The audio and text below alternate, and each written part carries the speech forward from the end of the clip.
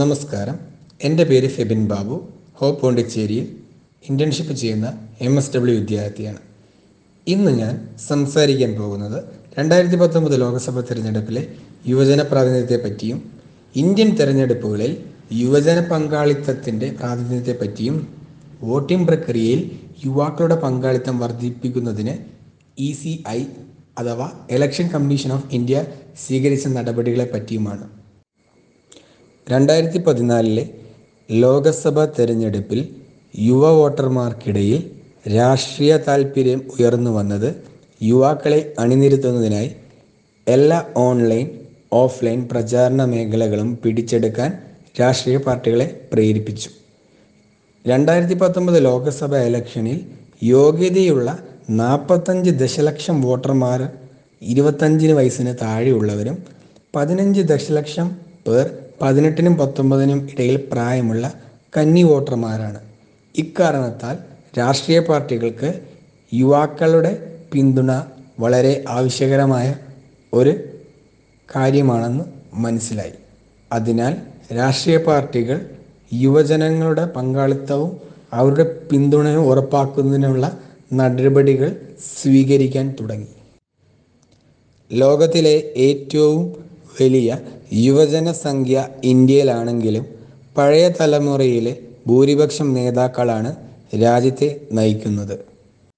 പിന്നെ നമ്മൾ ശ്രദ്ധിക്കേണ്ട മറ്റൊരു പ്രധാനപ്പെട്ട കാര്യമാണ് രാഷ്ട്രീയ പാർട്ടികൾ പലതരത്തിലുള്ള ഇലക്ഷൻ ക്യാമ്പയിനുകൾ, ഇലക്ഷൻ പ്രചാരണങ്ങൾ, ജാഥകൾ, ഡെമോൺസ്ട്രേഷൻ റാലികൾ, സ്റ്റുഡൻറ് യൂണിയൻ ഇലക്ഷൻസ്, പുതിയ അംഗങ്ങളെ തിരഞ്ഞെടുക്കൽ, അങ്ങനെ പല പല കാര്യങ്ങൾ ചെയ്യുന്നുണ്ടെങ്കിലും യുവാക്കളുടെ ആവശ്യങ്ങൾ നിറവേറ്റുന്നതിൽ പലപ്പോഴും രാഷ്ട്രീയ പാർട്ടികൾ പരാജയപ്പെടുകയാണ് ചെയ്യുന്നത്.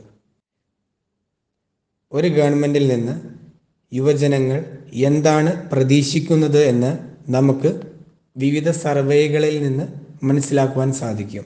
ഭൂരിഭാഗം എല്ലാ സർവേകളിലും യുവാക്കളുടെ ഏറ്റവും പ്രധാനപ്പെട്ട ആവശ്യം എന്ന് പറയുന്നത് ജോലി അല്ലെങ്കിൽ തൊഴിലവസരങ്ങൾ സൃഷ്ടിക്കുക എന്നതാണ്.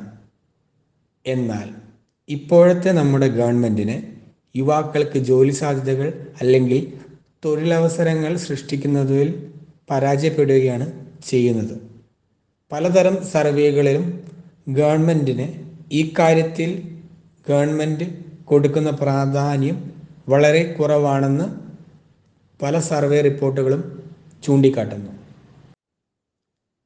ഇതിലേറ്റവും ശ്രദ്ധേയമായ survey Association of Democratic Reforms എന്ന് പറഞ്ഞ സംഘടന നടത്തിയതാണ്. ആ സർവേയിൽ പറയുന്നത് ഗവൺമെൻറ്റിനെ തൊഴിലവസരങ്ങൾ സൃഷ്ടിക്കുന്നതിന് അവർ ഗവൺമെൻറ്റിനെ 5-ൽ 2.1 മാർക്കാണ് കൊടുത്തിരിക്കുന്നത്. ഈ കോവിഡ് കാലഘട്ടത്തിൽ യുവാക്കളുടെ ഇടയിലുള്ള ജോലിയില്ലായ്മ വളരെയധികം വർദ്ധിച്ചിരിക്കുകയാണ്. സമഗ്രമായ വികസനം, പുരോഗതി, ഐക്യം, എല്ലാവർക്കും അവസരങ്ങൾ എന്നിവയോടുള്ള പ്രതിബദ്ധതയുടെ ശക്തമായ വാഗ്ദാനമാണ് യുവാക്കളുടെ അഭിലാഷങ്ങൾ. അതിവേഗം വികസിച്ചുകൊണ്ടിരിക്കുന്ന ലോകത്തിലെ പ്രാഥമിക ദർശകരാണ് യുവാക്കൾ. അവർ മറ്റുള്ളവരിൽ നിന്ന് വ്യത്യസ്തമായി ചിന്തിക്കുകയും ചെയ്യുന്നവരാണ്. പക്ഷേ അവർ ഒരു സമൂഹത്തിൻ്റെ സമഗ്രമായ ശാക്തീകരണത്തിലും വിശ്വസിക്കുന്നവരാണ്. അവർ ആശയങ്ങൾ മുന്നോട്ട് വയ്ക്കുന്നു, പഴുതുകൾ തിരിച്ചറിയുകയും മാറ്റവുമായി ശക്തമായി വാദിക്കുകയും ചെയ്യുന്നു. അത് നിലവിലെ കാലവുമായി മാത്രമല്ല, ഭാവിയിലേക്കും വലിയ തോതിൽ ബന്ധപ്പെട്ടിരിക്കുന്നു. അങ്ങനെയാണെങ്കിൽ പ്രധാന ജനാധിപത്യ സംഭവങ്ങളിൽ, പ്രത്യേകിച്ച് ഒരു തെരഞ്ഞെടുപ്പിൽ അവരുടെ പങ്കാളിത്തം വിവിധ തലങ്ങളിൽ നിർണായകമാണ്.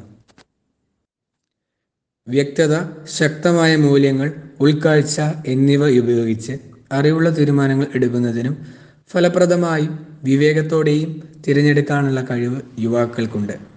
പരിമിതികൾക്കപ്പുറത്തേക്ക് കടക്കാനും അവരുടെ സ്വപ്നങ്ങളിലേക്കും അഭിലാഷങ്ങളിലേക്കും നടക്കാനും അവർക്ക് തടസ്സമില്ല. അതുപോലെ അവരുടെ ശബ്ദം ജനാധിപത്യത്തിൻ്റെ ശക്തിപ്പെടുത്തലിനും സമൂഹത്തിൻ്റെ വലിയ ക്ഷേമത്തിനും അവിഭാജ്യമാണ്.